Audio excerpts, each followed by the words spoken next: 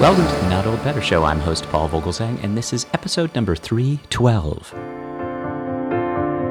Today's show is part of our Fitness Friday shows, and it's another great one in our Fitness Friday series. We'll be hearing from returning guest Sabrena Jo, who will join us in just a minute. Sabrena Jo, of course, is a favorite with our Not Old Better audience and is the American Council on Exercise Director of Science and Research Content. Sabrena Jo will be here to share important information about new government guidelines about exercise.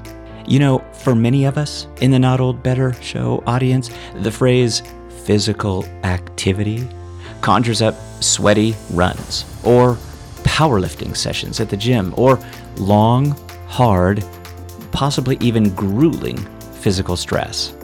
But the latest federal guidelines support a much broader definition of what it means to be active, one that includes less obvious pursuits like taking the stairs, raking leaves, bird watching, and parking the car further away from your destination.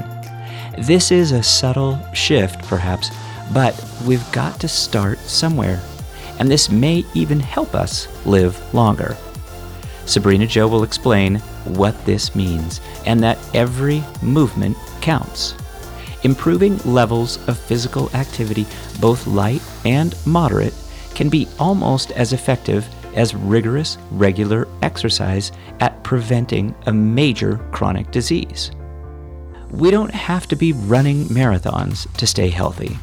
The paradigm needs to shift when we think about being active.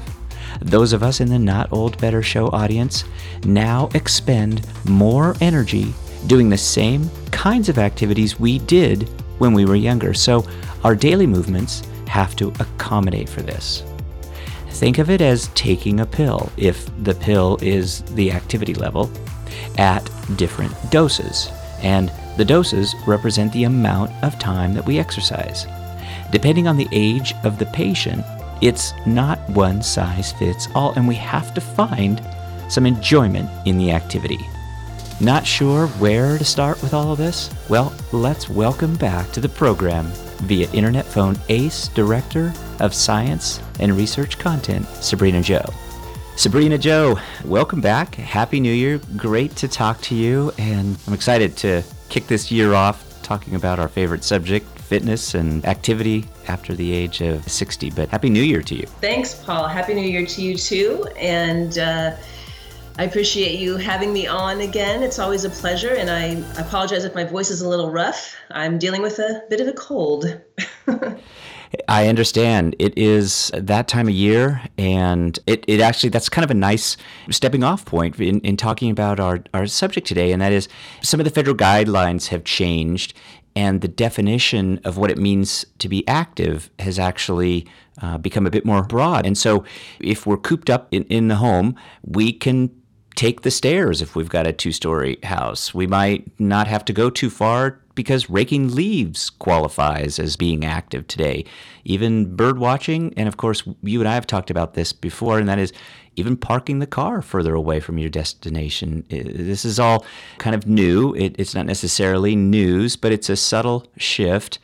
And we've got to start somewhere, but these can add up to some health benefits, including helping us live a little longer. Yeah, so to just recap what you just said in a few words, it all counts. Mm-hmm. And that's what's exciting about these new guidelines.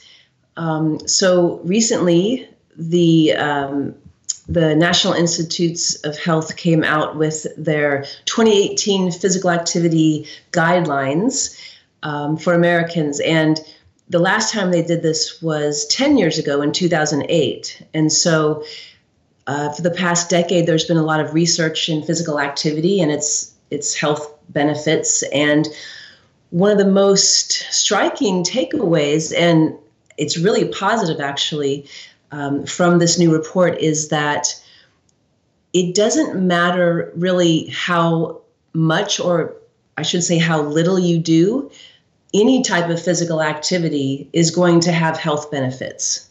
The idea is kind of move more, sit less. Yeah, exactly. Move more and sit less. And so the previous guidelines mentioned that if we want to receive health benefits from physical activity, we should try to accumulate 30 minutes per day, and we should try to do that in 10-minute bouts. So at least 10 minutes of activity. And if you have to stop at 10 minutes, well, you could accumulate those bouts throughout the day. So as long as you came away with 30 minutes of daily activity.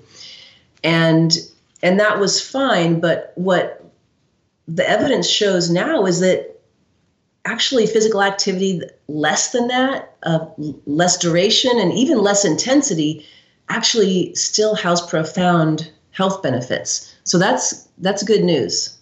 So if you're older and you might not be fit, you might be a little overweight, some of these hurdles can even be overcome because there's a little bit more leeway in getting some activity. What are you advising today in light of these new guidelines to get past some of this if you fall into that category of, well, I'm just not quite comfortable getting into a gym setting right now?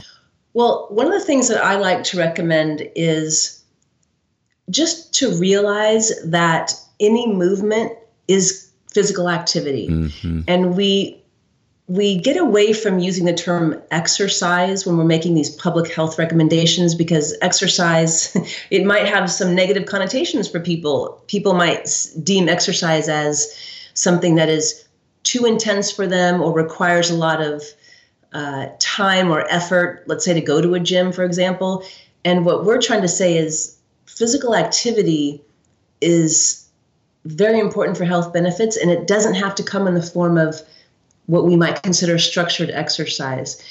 So if someone takes this into account and just moves more throughout the day, so every hour or so, a person who might be normally sedentary can get up and move, walk around the block, walk up and down the stairs, walk to the mailbox and back, do a little house cleaning, do a little gardening, things that might just be parts of normal healthy living that people don't really count as physical activity actually are. So I just recommend that people move more. And instead of using labor-saving devices, try to actually do some work that might make you feel good and also accomplish another task, like, I don't know, mowing the lawn, for example, with a push mower. Mm-hmm. There's a term that I found in kind of researching for today's program. It's the moderate to vigorous physical activity, and the acronym is MVPA.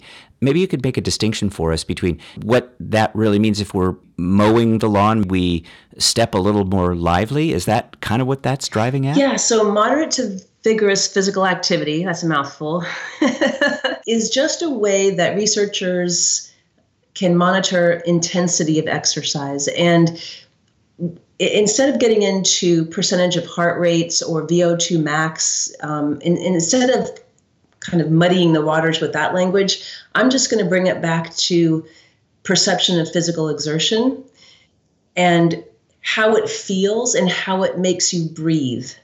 So if we're talking about something that's moderate intensity, you're usually doing something that makes your breath rate increase a noticeable amount, but it's not impossible. It maybe makes it difficult to like sing a song while you're doing it, but you could definitely talk in full sentences.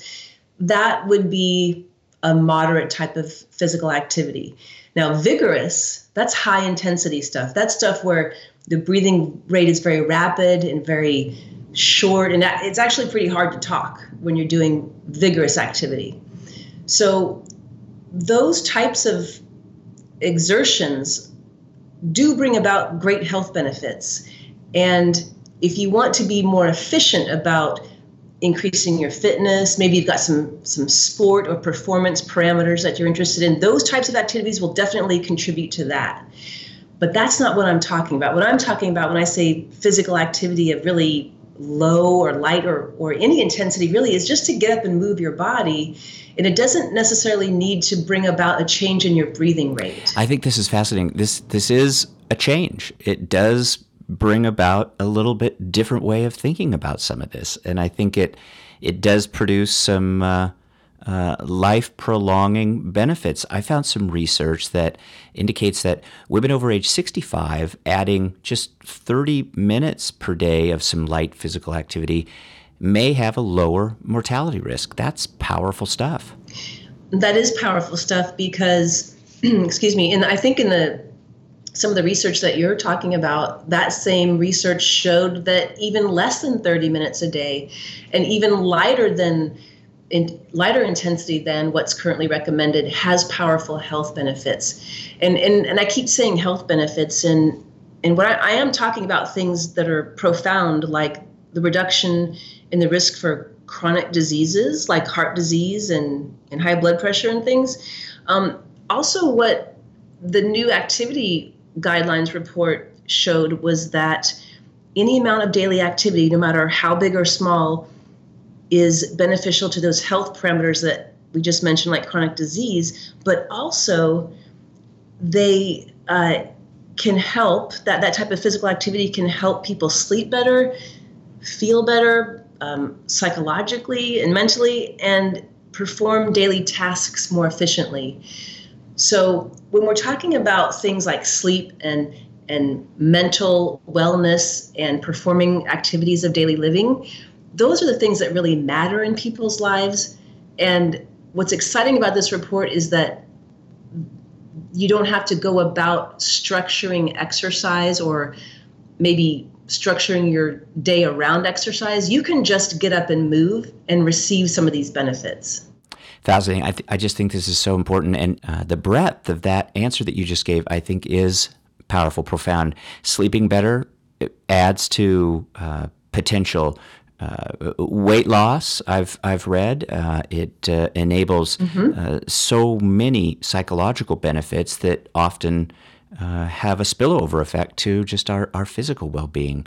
Sabrena Jo, I know you're very busy. I just really have one final question for you. If I put on my Sabrena Jo hat for just a second, and you've trained me really well, so I'm going to say something that you say an awful lot, and I'll start by saying, maybe formal exercise, vigorous exercise, it might bring about the biggest health benefits, and it might get you to those goals faster.